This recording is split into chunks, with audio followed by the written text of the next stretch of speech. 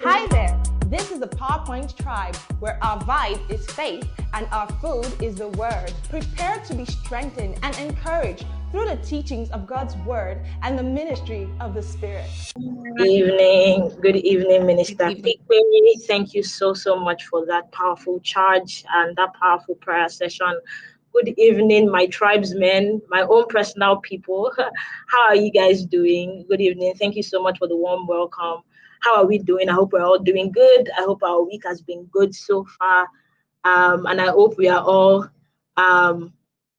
loving life and seeing good days over the course of this week, just on different people's statuses. I've just been saying that is this me sharing the video? Okay, someone is sharing.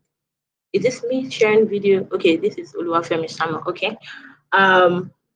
So we've just been saying different people saying, oh, I love life and I see good days. Some people say, I love life, I see good days. Like as if something has happened, but this is my conclusion. And I just thought that was really, really beautiful. People reinforcing, what they have learned and what really their reality is, regardless of what's happening, around. Nigeria is not happening to us. Zion is happening to us. Hallelujah. So that's just to say welcome to come again. And we hope to have an amazing time in God's presence tonight. I just want to start by thanking Pastor for this highly revered opportunity to bring the word. I mean, it's not it's bringing the word or being called and being chosen to bring God's word to God's people is not really an assignment that should be looked upon with it should be taken with very high reverence, and it should also it can't be overstated, the weight of that assignment. And it's with that same reverence and that deep reverence that I celebrate Pastor for and thank him really for the privilege and extending the privilege to bring the word tonight. Thank you so much, sir. God bless you abundantly. I also celebrate in the same breath every pastor, my brothers in the faith, and my brothers who are doing ministry together, Pastor Nonso, Pastor AY, and Pastor Itoro. Can we just celebrate, all our pastors, starting from our senior pastor, the angel of God to us, and every pastor in the PowerPoint tribe. God loves us so much by the kind of pastors, the hearts, the skillful hands, the heart of integrity, the love that our pastors have for God and for us. It's just so beautiful to see. So I celebrate you, sirs, and I honor you deeply. I also celebrate every LXL members and every DC member, and of course the leading tribesman, even if you're not part of the DC, although we hope that you soon join the company. Okay, so we're still on the third chapter of Romans, and the chapter 3 of Romans is sort of broken into. Before I progress, can we all hear me? You can all hear me, right? Clear, loud and clear. Great. Thank you. Okay, so we're still on the third chapter of Romans, and chapter 3 of Romans is sort of broken into 3 different conversational themes. And over the last 2 weeks, we've explored the first conversational theme, which spans from verses 1 through to 8. And Pastor, opened up the chapter, by admonishing us, teaching us about how to become an oracle of God. And one of the strong, admonitions that came out of that teaching 2 weeks ago is that we all, as believers, should be committed to transferring the truth of God across generations. It's an assignment that we have been called to. The Bible says that we are ministers of reconciliation. And so what that essentially means is carrying on, the truth of God and bearing on our bodies, on our heart and in our mouths, the truth of God, and carrying on that responsibility and that burden as well to transmit that truth and that revelation of God that we've received to the next generation. And so it doesn't stop with you. I link that up with what Pastor shared, during the R116 campaign, and he said that when we receive, and I'm paraphrasing now, but when we receive the gospel must not stop with you. It must not stop at your station. You must not park the gospel, but you must also transmit it. The gospel, the bus stop of the gospel is not you. You are just a passing phase. So the gospel passes through you to the next person. It must pass through you. So the buck doesn't stop with you. Hallelujah. You must pass it. You must pass it on. And then last week, running through verses 3-8, Pastor Nonso also gave us a strong charge, about embracing the truth of God. And really one of the things he said, is that, he kept on emphasizing is that, God is true. Let God be true, and let every other man is a liar. Every man is a lie. And we began to see how he started to translate those things to, that truth, that cardinal truth, and that foundational truth to our Christian conduct, how we live our lives. We would not say that we'll continue to sin because, our sin would now justify rather God's truth and God's goodness.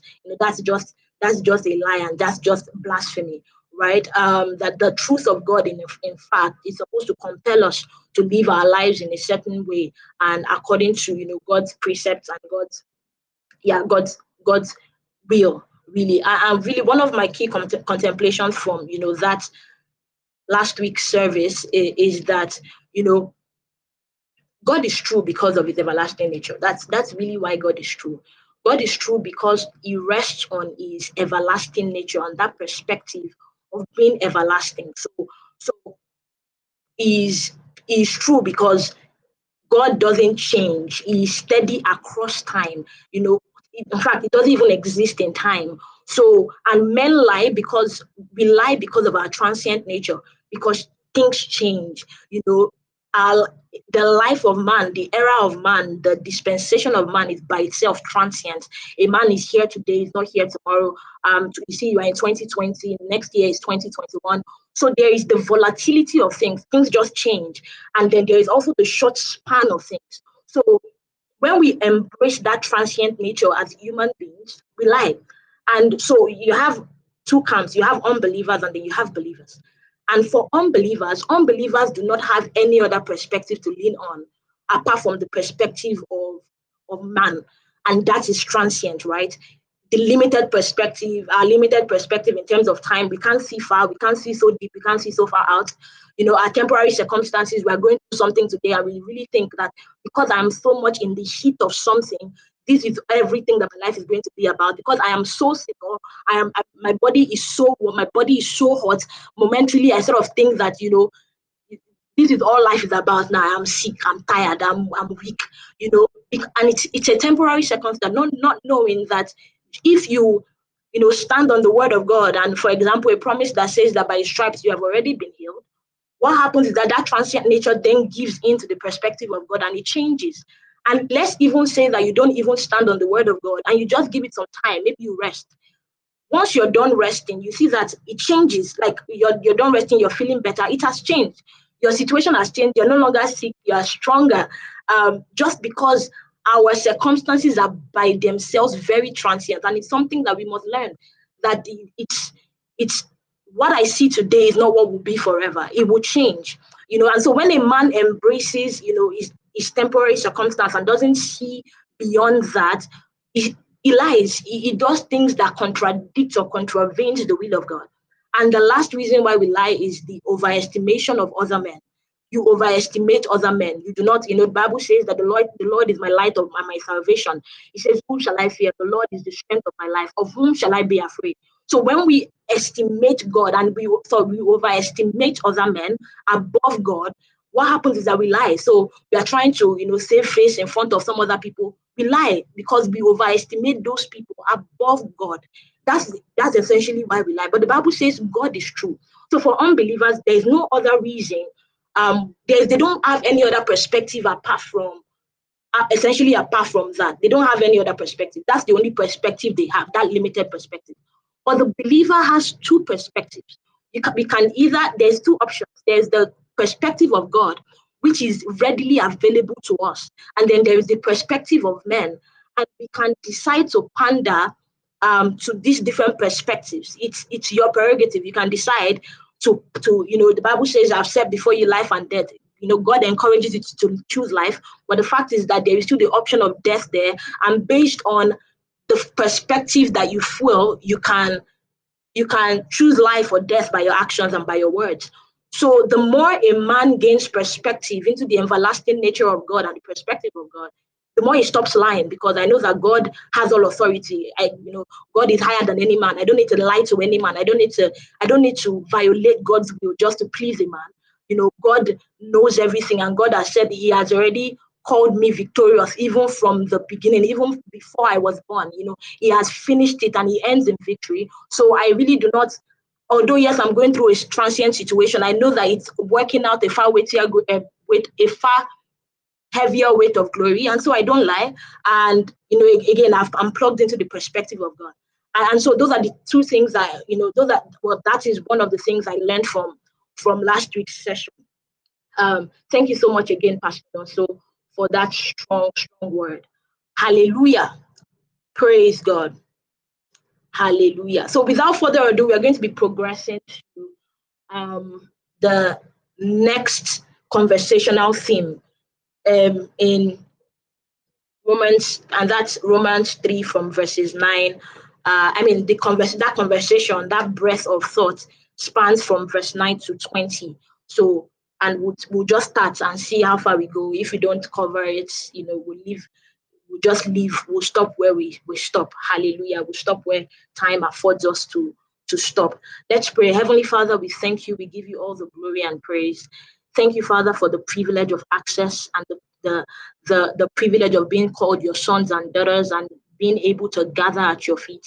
Thank you, Father, for your word that has come to us today. Thank you, Father, because your word indeed has come accompanied with your strength, accompanied with your Holy Spirit, accompanied with liberty to live out everything we hear, accompanied with understanding.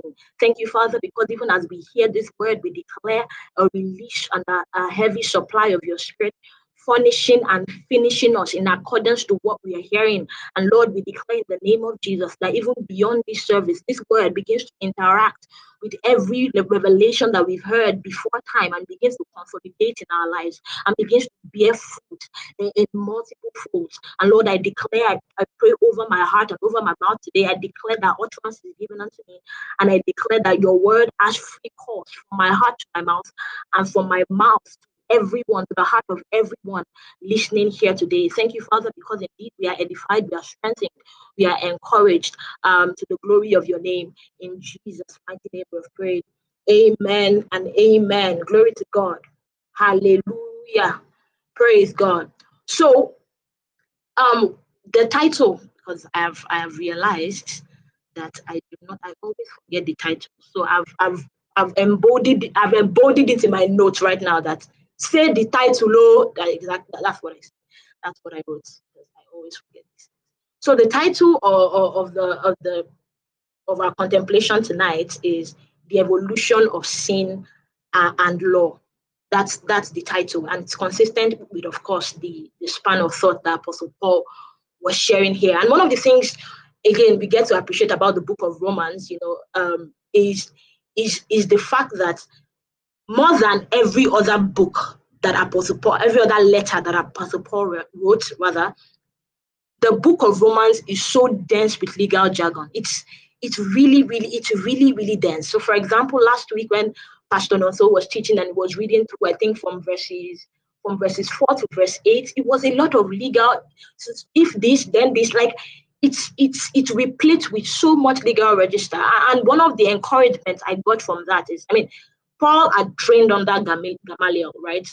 He had trained under Gamaliel in a legal, like, so he got sort of his legal nuance and all of his understanding of legal frameworks and all of that from his training under Gamaliel. And what you then realize is, after his conversion, this knowledge and this experience that he has gotten with Gamaliel, or he got with Gamaliel, was very instrumental to the writing of the book. Because you remember, I think it was either Apostle Paul, was it Apostle Peter that said, see, go and read this guy's book. There are some mysteries that God has given this man called Apostle Paul that they are hard to understand. Even we cannot understand it because we are fishermen. Like, we are not so taught in this in this complexity of understanding to be able to comprehend what it is that Apostle Paul is writing. And he was able to do that because of the training that he had undergone, prior time with Gamaliel. So, and it was just an encouragement, that there is a part of our history and there is a part of our training and a part of our experience that God would build for the purpose of the gospel. So when you come to God with all of you, there is a part that is uniquely us, uniquely me, uniquely you, that God would choose to wield for the purpose of the gospel. And that it just adds more color to the gospel. I mean, that's one of the color that Apostle Paul brought, that no other, apostle, no other apostle, even the ones that were around and were with Jesus in the flesh and blood, did not have. And so it's just an encouragement for someone here, you're not your experience and your history before coming into Christ is not a total write-off. There is something about you, there is something that is uniquely you that God would choose to wield for the expansion and to push the frontiers of the gospel forward. And I really hope that you believe that and receive that in Jesus' name. So let's start. Romans 3, verse 9, from verse 9 to, and I'm just going to read the breadth of scripture so that we get the idea, and then we'll now start going verse by verse exegesis. So from verse 9 to 20, it says, "What then? Are we better than they? Not at all. For we have previously charged both Jews and Greeks that they are all under sin. As it is written, there is none righteous, no, not one. There is none who understands. There is none who seeks after God. They have all turned aside. They have together become unprofitable. There is no one who does good, no, not one. Their throat is an open tomb. With their tongues, they have practiced deceit. The poison of asps is under their lips, whose mouth is full of cursing and bitterness. Their feet are swift to shed blood. Destruction and misery are in their ways, and the way of peace they have not known. There is no fear of God before their eyes." It says, "Now we know that whatsoever the law says, it says to those who are under the law, that every mouth may be stopped, and all the world may become guilty before God. Therefore, by the deeds of the law, no flesh will be justified in sight. For by the law is the knowledge of sin." Hallelujah. Praise God. So let's start from verse 9. It says, "What then? Are we better than they?" They here being the Jews. It says, "Not at all, for we have previously charged both Jews and Greeks that they are all under sin." So I'm just going to be reading a verse and then sharing the thoughts, from that particular verse. And the first thought we see here is the fact that when it comes to Christianity, nobody really has an upper hand or an upper hand. Nobody has an upper hand. There is a charge on everybody. God has put a charge on everybody. The Bible says that we have previously charged that both Jews and Greeks, that they are all under sin. So every Jew, every Greek already has a charge on their head already, that they are under sin. So Christianity doesn't afford anybody an upper hand, and we'll see why. We'll see why Christianity doesn't afford that. So there are different charges we see in scripture. I mean, there's a charge where Apostle Paul will tell his disciples that I charge you, and that's like a command. But the charge as used here by Apostle Paul is not like I command you or I admonish you or I encourage you. The charge here, as used here, is actually a legal term that means an accusation, that means sort of like an adjudication, like a conclusion of a matter. So you've been charged. So you've been charged, meaning that you've already been accused. You've been formally sentenced to a particular. Sentenced to a particular. I was going to say to a particular sentence, but you get it. So you've been sentenced.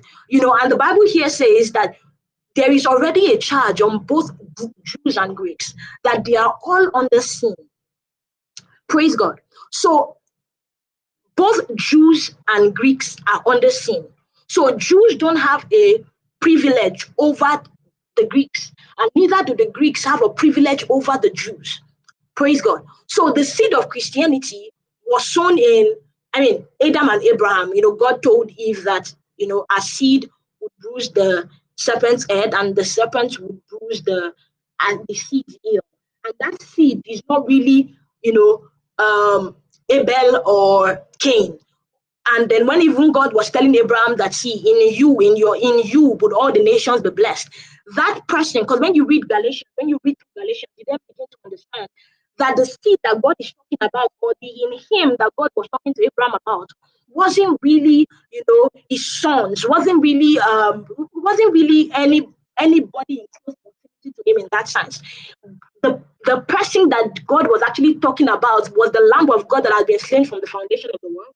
And that is the seed that God was talking about, talking to Adam and Eve, and also talking to Abraham. Galatians 3:19 says that the seed shall come, to whom the promise was already made. So Christianity relates to an entire new life in Christ. It's a community of new men. So there is no upper hand that the Jews already have over the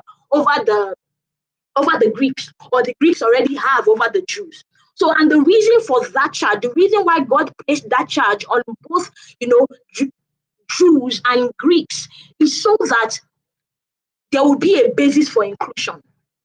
There will be a basis for inclusion. Because if the charge was only laid on the Greeks or on the unbelievers, then the Jews can lay a claim and say that this Christianity belongs to us. So there is no reason, and that's the reason why when God told Apostle Peter, to go to, Cornelius' house, and Apostle Peter was really struggling with the whole thing, and then he grudgingly went to Cornelius' house to go and preach to them. And the Bible says while he was preaching, he was already giving the excuse, that because we are Jews, so actually this thing actually belongs to us, but God has already said that Isha will come to you. He says while he was speaking, the Holy Spirit descended on them and filled them, because the Holy Spirit wanted to override that thought, because the Jews have that thought that, see, we have, this thing belongs to us. This thing is, Christianity is our own, is our birthright. And it's so funny that they hold that thought. Ironically, when Jesus actually came on the scene, they were the chief antagonists of this same seed. So they were not even discerning, and they could not even see that the Jesus, or the actual heritage that you so boast of as to inherit, you can't even recognize it when it shows up. So the charge was necessary to create a basis of inclusion where nobody can lay a charge and say, you're not allowed to be a Christian because you're not of a particular heritage. I mean, if the charge was only laid on Greeks or unbelievers, then some of us would even struggle to be saved today.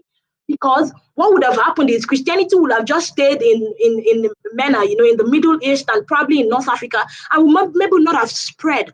But the appreciation that Christianity does not inherently belong to anybody. It's not anybody's quote and unquote best right. It is open to all because a charge was laid on all. So Christianity is open to all. Christianity is a solution for everybody because a charge was put on everybody. Hallelujah. I hope you're following me. So Christianity was necessary to create a basis for inclusion. And the second thing is Christianity, that charge rather, was also necessary to remove the excuse of exclusion. So some people will say that, these guys already, God has, it's already for them. God has written from the foundation of the world that it's for them, it's their own. So why would I join? It's hard. There is something in them, because it's their birthright. There is something in them that makes it easy for them to live the Christian life. Well, I can't live the Christian life because they were not charged, but I was charged. So I can't live the Christian life. It's easier for them to live the Christian life because, God sort of gave it to them as a birthright. So at a particular year, they will enter, and then they are the only ones that have that low barrier of entry. Every other person has a high barrier of entry. So it begins to create that excuse of exclusion if that charge was not laid on everybody. But the Bible says that the scripture has confined all under sin. It says the reason why the scripture has confined all under sin is so that the promise by faith in Christ Jesus might be given to those who believe. So that the only criteria now for coming into Christ, coming into that new nature in Christ Jesus, is believing. Is believing. It's not by works, it's not by legalism, it's not by religiosity, it's just by believing. Hallelujah. And that scripture I read is Galatians 3, verse 22. So now we've talked about the charge, what the charge is, and the charge is, is on everybody, is on both Jews and Greeks. And secondly, the reason for the charge is that it's necessary to create a basis for inclusion and remove the excuse of exclusion. And secondly, it was necessary to the end that we may inherit the promise of faith in Jesus by believing. Bible says that he has broken the middle wall of partition, and he has made in himself, he has created in himself one new humanity out of the two, making peace. So Jesus creates a new humanity and creates a new pathway to God. I remember some months ago, one of these days when we went on evangelism, and I met a beautiful Muslim lady, a young lady.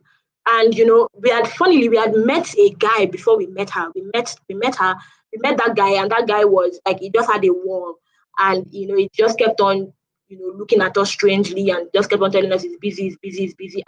I know pastor has always told us that when people reject the gospel, they're not rejecting you. Actually, they're actually rejecting the message. So don't feel bad. Dust yourself off and go again. So So we dusted ourselves off, we dusted the reproach, and we're even excited to receive reproach from God.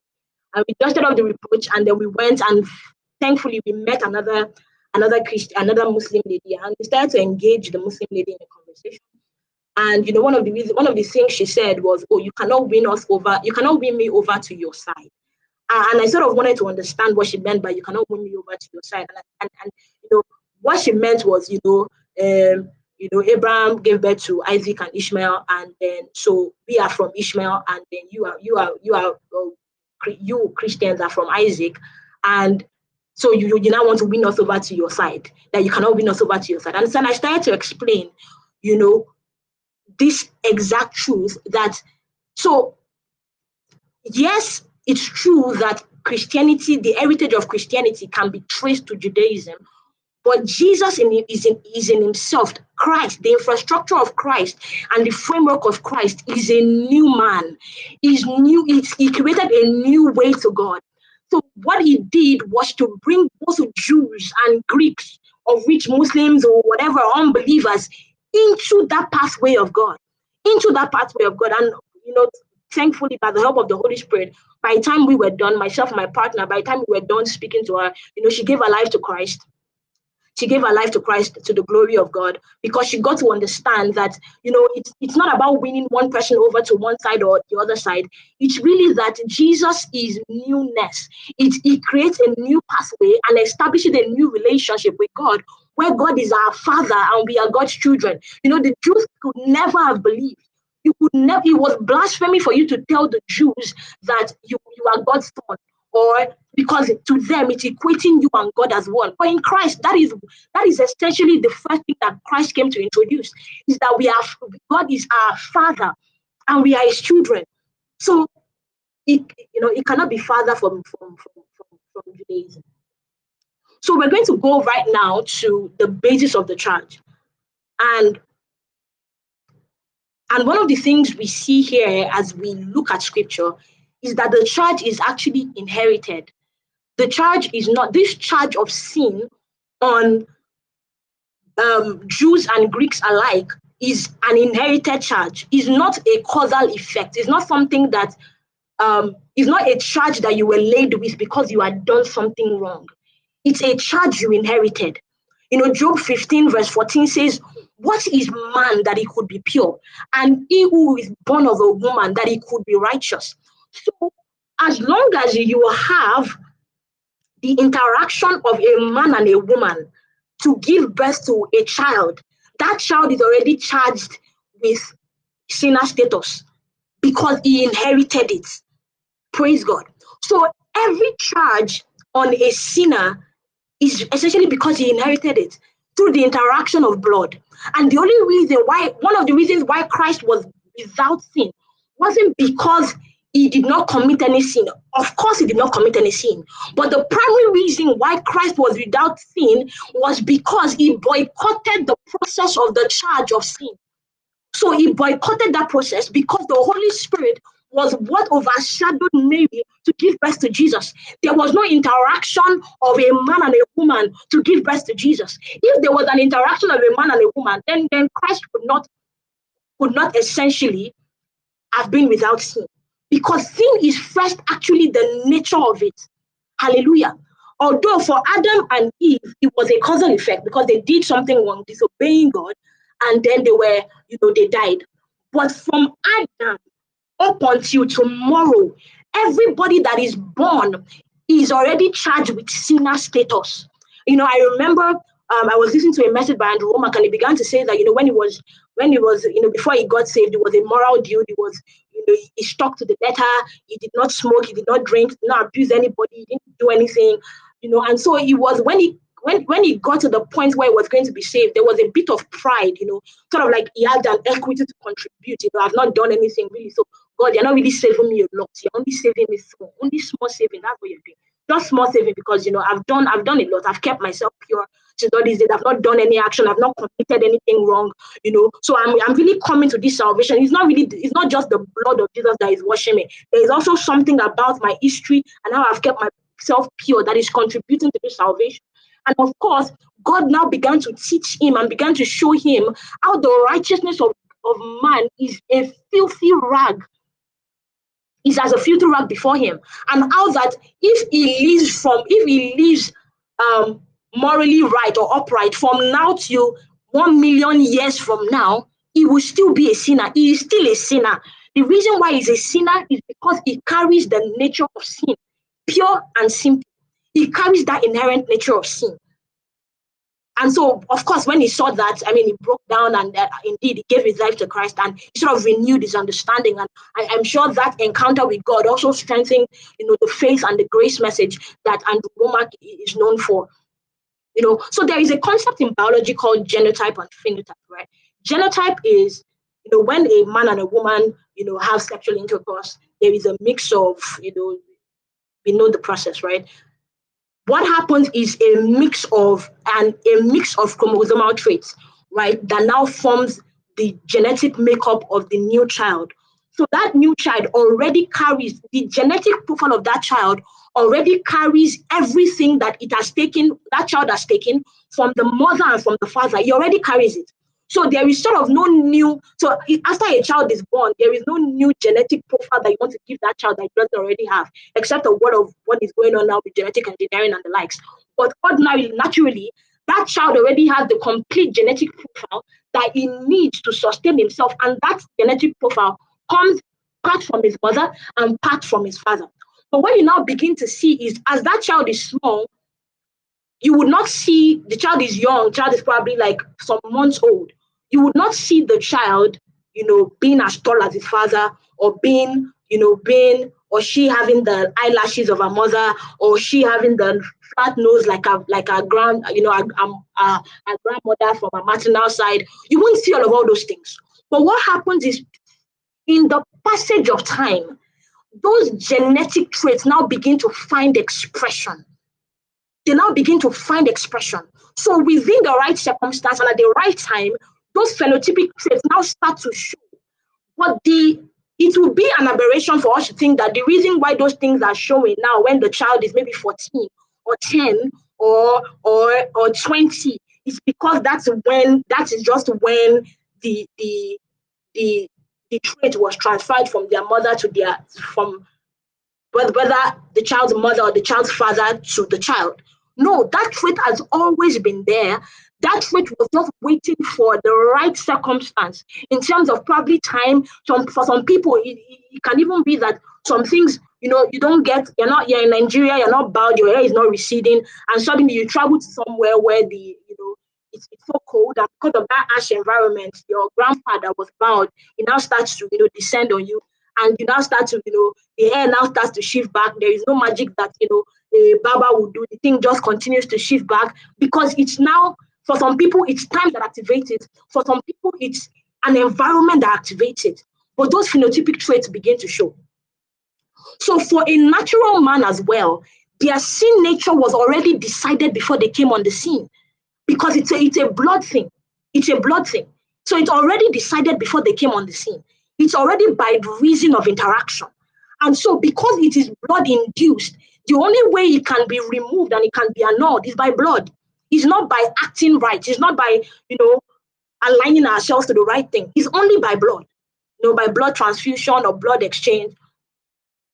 So we're going to be reading that verse 9 again. Wow, time is really gone. Amplified Bible says that, the Amplified version says, well then, are we Jews better off than they? He says, not at all. For we have already charged both Jews and Greeks that they are all under the control of sin and subject to his power. So we are talking about the sin nature now. We're talking about the sin nature for the natural man. For the natural man. So, Amplified, expands these thoughts. It says that this charge under sin that we are talking about speaks to two things: the control of sin and the subjection to the power of sin. So there is the control of sin and there is the subjection to the power of sin. And the control of sin only applies to an unbeliever, a natural man, someone that is not saved. That person is under the control of sin because sin, again, it is the inherent nature of everybody that is not saved. So the control of sin for an unbeliever is the inherent nature of sin that then compels him, under the right circumstance, to choose evil, to choose something that is not accordant to the will of God, under the right circumstance. Also, somebody is saying, oh, this person is good. This person, there's nothing wrong with this person. This person is very kind. Yes, the person is not an unbeliever, but the person is okay. I mean, yes, the person is okay, but so let me draw this distinction so I bring this point home. For a believer doesn't have the nature of sin. So a believer is not controlled by sin. So a believer has an overriding protocol in him or in her to reject the invitation of sin. We have the overriding protocol because we have the Holy Spirit in us. So when sin brings an invitation, a suggestion, the suggestion of sin, we have a spirit in us that can restrain us and constrain us, that can call us to order. But that faculty is not available in unbelievers. And so because that faculty is not available in unbelievers, you actually do not know what that unbeliever can do under the right circumstance. When I say right circumstance, I'm saying like the worst circumstance, a bad circumstance and bad timing.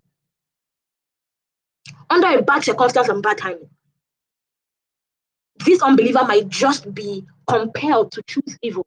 And that evil might seem right because that unbeliever or the natural man has an inherent nature of sin. Praise God. So an unbeliever is not under the control. A believer rather is not under the control of sin. But believers we can bring ourselves under the subjection of the power of sin, depending on what we yield ourselves to, depending on what we willfully choose by our actions. So Romans 6 from verse 12 to 14 says that, therefore do not let sin reign in your mortal bodies that you should obey its lust, and do not present your members as instruments of unrighteousness to sin, but present yourselves to God as being alive from the dead, and your members as instruments of righteousness to God. For sin shall not have dominion over you, because you are not under the law, but you are now under grace. So as believers, we are no longer under the law. So sin doesn't have dominion, or we are not under the control of sin, but we can let or not let sin have reign over us, depending on what we do. So if a believer makes a habit out of sinning or doing things that are contrary to the life that he carries on the inside, what he does is that you begin to reinforce the reign of sin. We begin to reinforce the reign of sin in our lives. So when we choose things that are not edifying, when we choose things that are not in alignment with the life that we carry on our inside, what we do is we begin to invite the rain, and we begin to invite sin to come and sit on the seat of our heart. And the problem with the choice of sin or a sinful activity is the more we exercise our ability and choice to commit sin, the more we deepen ourselves in the clutches of it. So if you receive an invitation to a sinful act, for example, an invitation to gossip, an invitation to watch unwholesome content, that invitation, and that invitation can be a prompt while you're browsing. It can be a group of friends gathering together, and you are sort of almost tempted to, to join them in slander, or to join them in libeling somebody or libeling something. That's an invitation of sin, and we must recognize it for what it is, an invitation of sin. So if you're not at that moment, if you do not exercise the choice and the restraint to say no, what we've done is that we've paid a down payment for your yes to the same invitation of sin in the future. So if you allow yourself to, to align with this invitation, and for example, you watch unwholesome content, what it eventually means is that you have reduced your barrier against that same invitation in the future. So your yes to sin, or our yes to sin today, is a down payment and a guarantee for our yes to sin tomorrow. It's a guarantee. It's a guarantee and a down payment, because you've reduced your barrier. Now you are more acclimatized to it. Now it's less harmless. Now you are sort of saying, oh, okay, I know this thing, I know this party, I know the anatomy of this particular scene. I know how to stop the particular video. I know the places, in this video where there is, on Netflix, you've seen that they say highly sexual content, very nude, swear words and all of that. And then you say, when we just get to that particular frame, I'll just fast forward it. So you've done that, you've accepted that invitation.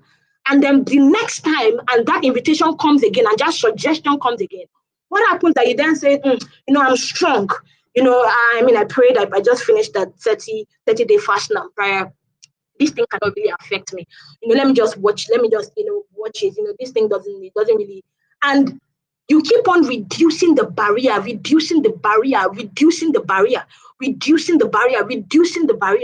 up until the time that you now are subject to the reign of sin, even though you are not under the control of sin.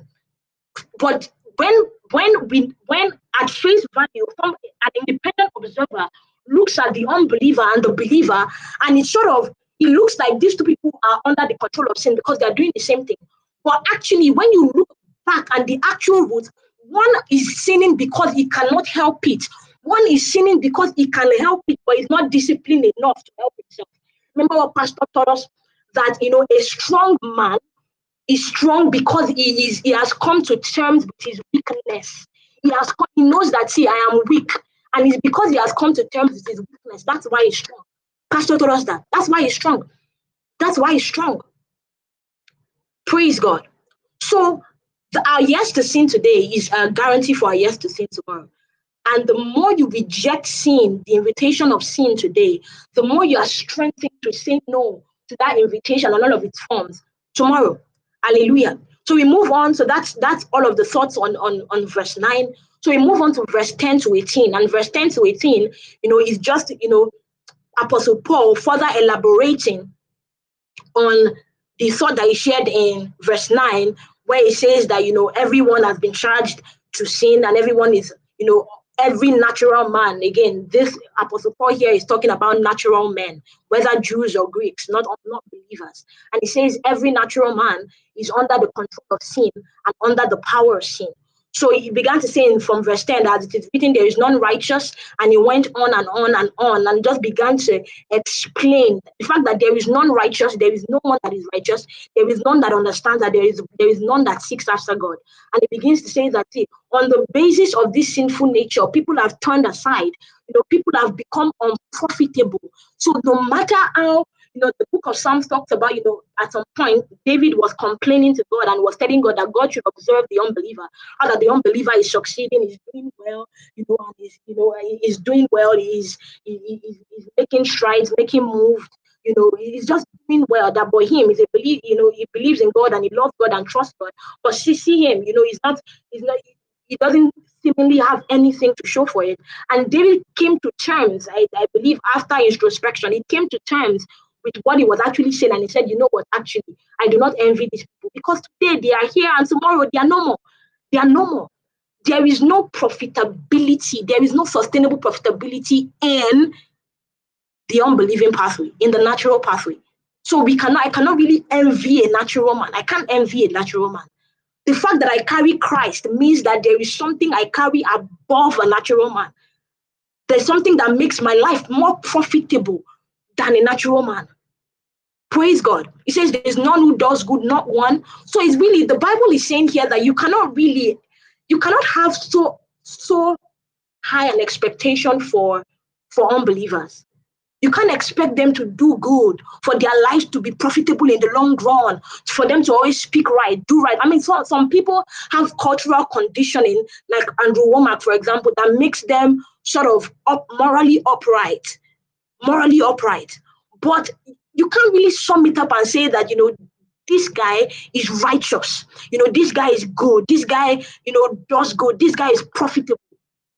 He says because you don't know what they can be, because they have a genetic trait that can gain some sort of expression given the right circumstance and the right timing.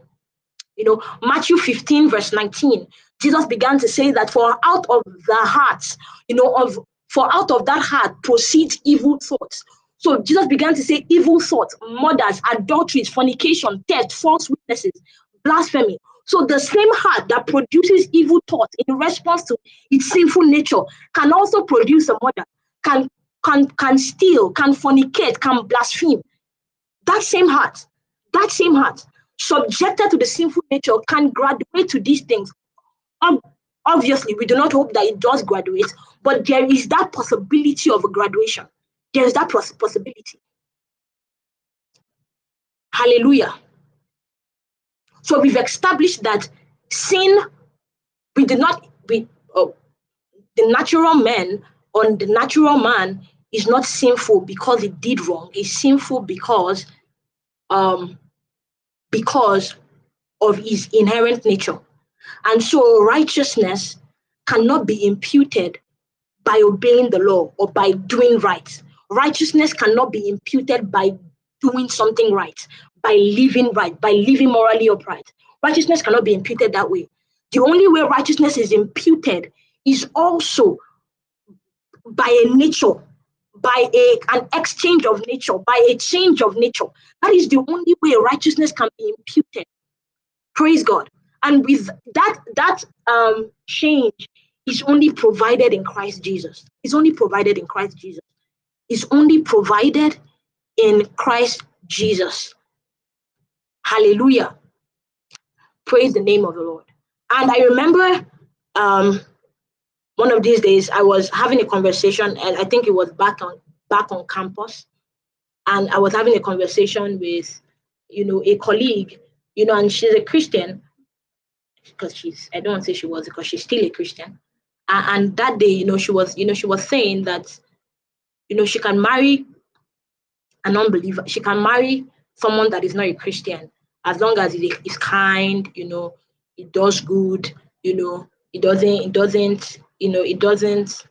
doesn't do any wrong. He's kind. Is good by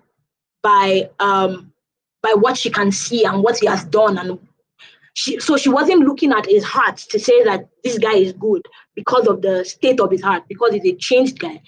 She was saying that because he does good, like he does good things. And obviously, I don't think the answer I gave her was this, right? But I know what I communicated, or what the conclusion we reached. I don't know if it was embraced. Is that this guy can change in the future. And Pastor has also taught us that there is the compounding effect of marriage and compounding effect of relationships. In fact, there is the compounding effect of relationships. And so the only way, there are just some down payments and the guarantees that you receive today that sort of assures you that at least we are okay. Because I don't know what 40 years, 50 years, if Christ tarries, 60 years, 70 years will bring.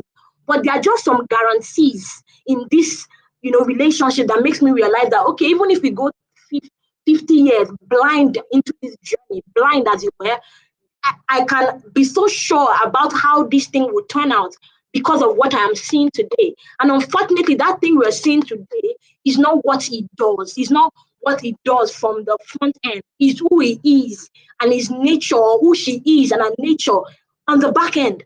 Who is this person inherently? Is this person a natural man, or is this person a believer? if something goes wrong, can you go and pray to God, to call him to order? Can you go and talk to the Holy Spirit to convict him and to sort of speak to him or speak to her, as the case may be? Or are you at the mercy of this guy just doing good or this lady just doing well? Hallelujah. So righteousness is not a deed thing. And without Christ, nobody can lay claim to righteousness. Righteousness is a nature transfer and a nature exchange. Praise God. Praise God. And so verse 9 to verse 19 to verse 20 now begins to say that, Apostle Paul now begins to say that since now we know that whatever the law says, it says to those who are under the law, that every mouth may be stopped, and that all the world may be guilty before God. He says, therefore, by the deeds of the law, no flesh will be justified, for by the law is the knowledge of sin. So, and in Galatians, Apostle Paul began to say that, see, is the law bad? He says, no, the law is not bad. Is the law a sin? Sorry, it's in Romans 7. Is the law a sin? He says, no, God forbid, the law is not a sin. He says, but without the law. So how does sin now gain its phenotypic expression? Or I'm not speaking too high. How does sin now go from being a nature to being an activity in a natural man? How does it go from being a nature to being an act of commission, or an act that somebody does in violation in the natural, in the natural, right? So Apostle Paul began to explain that progression and the reason why sin is expressed is because of rules and regulations and the knowledge of the law, not because the law is sin in itself. So in the law, God was setting forth a framework that this is what you should not do, this is what you should not do, this is what you should not do. This is, you shall not steal, shall not covet, you shall not, marry your neighbor's wife, you shall not, sleep with you shall not marry your sister, and all of that. God began to set forth the rules that the Israelites were going to live by. But before the law came, sin was inactive. It was just there as a nature, but they did not know how to express sin. They did not know what to do that was sinful because they were just living their lives, right? They were just living. Some people married their sisters, some people married their mother's sisters. I mean, it was wrong because it became wrong now because the law was already reeled out. I hope we're following. It became wrong because of what the law was already, because the law was already reeled out. Hallelujah. So the law in itself confirms the validity of the promise and confirms the reason why we need Jesus, because nobody can fulfill the law in the flesh. Nobody. The law cannot induce, we cannot continue, we cannot even fulfill the righteousness of God in the flesh. We can't do it because God is holy, God is just, God is pure. We can't even, if God reels out all the criteria to meet up with the kind of purity, his kind of righteousness, we can't meet up with it. We can't align with it. So the law cannot induce, it cannot promise continuity. And in the law in itself is the justification for the introduction of Jesus, for the reason why we need Jesus.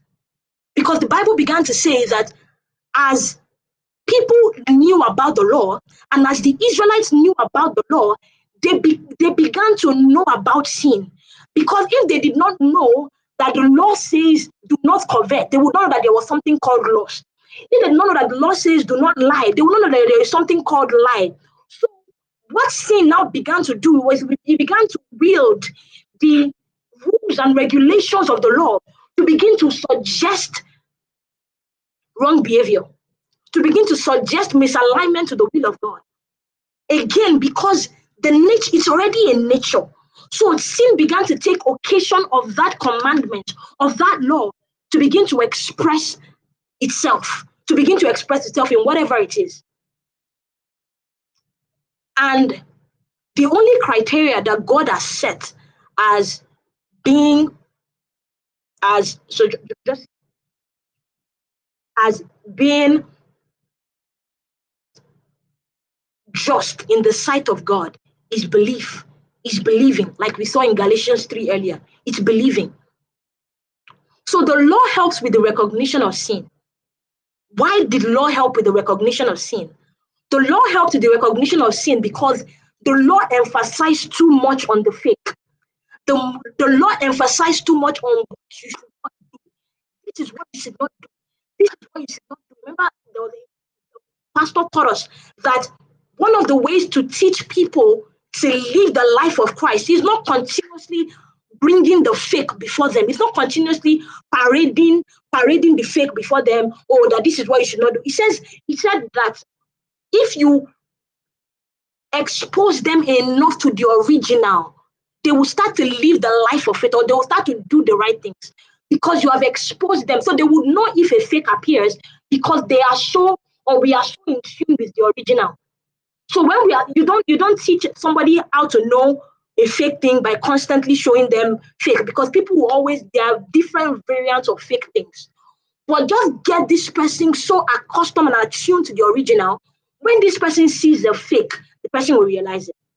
So the law was a lot of emphasis on what they should not do. And it was a lot of exposure to wrong, to what should not be done. And because it was an exposure to what could not be done, they had to keep committing sin.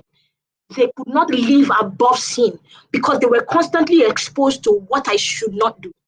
But Jesus now began to say in John 10, sorry, just give me 4 more minutes, let me wrap up this thought. Began to say in John 10, he says that, is it not written in your law that you are gods? He says your very law wrote something that you essentially, you are a god, a small g now, you are a god. And he says the reason he called them gods is because they are the ones to whom the word of God came. He says, and scripture cannot be broken. So he says that really the expression of your true humanity is that we are all gods. The Bible says that he has created man as a little lower than Elohim. But he says that the way your God status is activated, and that's the real image that God has created you to be, is that the word of God has to come to you. Praise the name of the Lord. The word of God has to come to you. The word of God has to come. And who is the word of God? Jesus Christ. Jesus Christ has to come to you. That's the only way you assume this true nature that I've called you to be. So we see in the Israelites that the combination of awareness, or an awareness and exposure, what it did was to awaken the internal nature of sin, inherent nature of sin in them. And so they began to do what they were naturally wired to do, not because the law is in itself wrong, not because the law is in itself bad or sin, but because sin took advantage of the law to essentially create sin or express itself.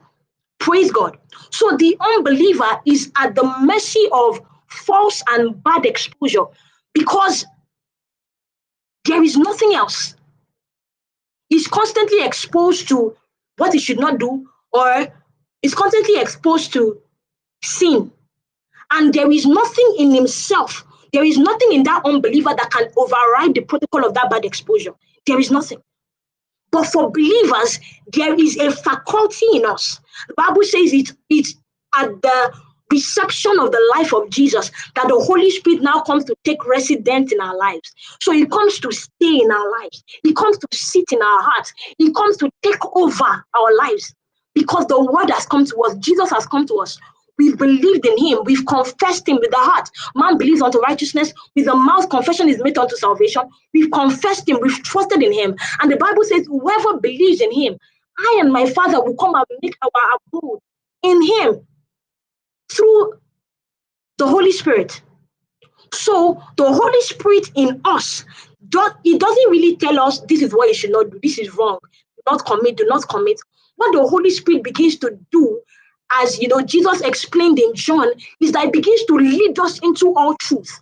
It begins to expose us to the word. So it doesn't expose us to what we should not do, or what we should do, or what we should not do. If you don't do this, there is sin. The Holy Spirit doesn't, in his interaction with us, he doesn't bother with, oh, this is what you should not do.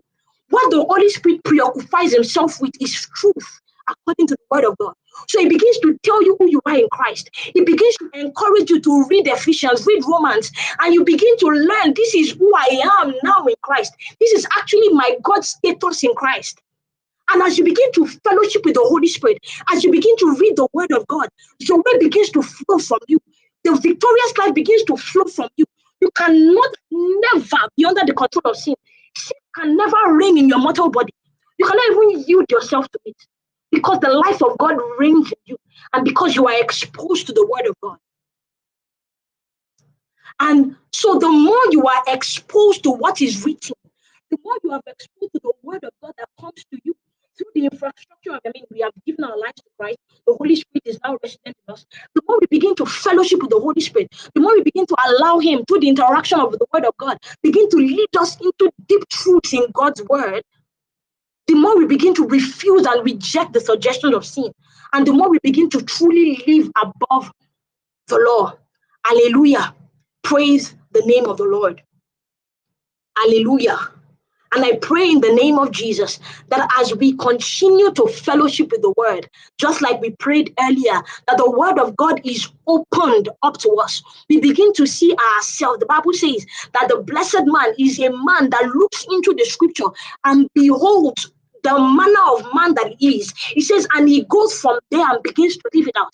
I declare in the name of Jesus that through the help of the Holy Spirit, as we look into scripture, we begin to behold the manner of men that we are, and we begin to change and are transformed into the kind and the caliber of people that God has called us into. I declare that the clutches of sin is removed and banished from everybody's lives. Anybody that is suffering from any addiction, anybody that has surrendered himself as a slave master to sin because of what he has given himself to over time, we declare that that record is cleared right now in the name of Jesus. That hold of sin is broken. I declare in the name of Jesus that that person begins to live free by the power of the Holy Ghost in the name of Jesus. Lord, we give you all the glory and we give you all the praise. In Jesus' mighty name we have prayed. Amen and amen. Thank you so much for your time. Wow, what a word. For more messages, connect with our tribesmen across all social media platforms at PowerPoint Tribe.